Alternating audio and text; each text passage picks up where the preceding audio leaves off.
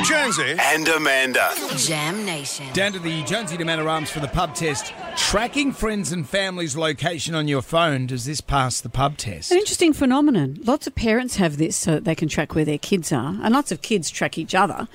But now friends, grown-ups, have got this to track their family and their friends.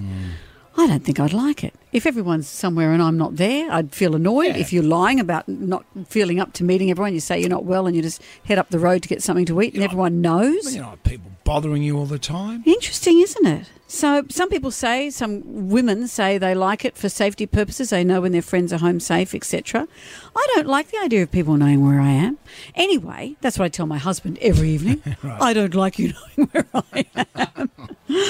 So this is today's pub test. Tracking friends and family's location on your phone, does it pass the pub test? It definitely passes the pub test. This is how my daughters and I discovered that my son was in Bali with his wife. He didn't tell us, and they were on some Snap Map thing, and all of a sudden they're like, "Where's our brother?" "Oh, hang on, he's in Bali." My daughter and I have it. She's in Queensland and we do Life 360. So if I'm heading up to Queensland to visit, she knows where I am when I pull up, and I feel at ease that she knows where I am. Absolutely does pass the pub test. I love tracking my friends, love keeping up with all the gossip, love also telling them off if they are going to see an ex-boyfriend. No, I'm 12 years old and I do have this map and I find it incredibly annoying how all my friends can see where I am and I can't have like the freedom to just tell them that like no, I'm like in that area because sometimes I'm doing things and like I don't really want to exactly see them.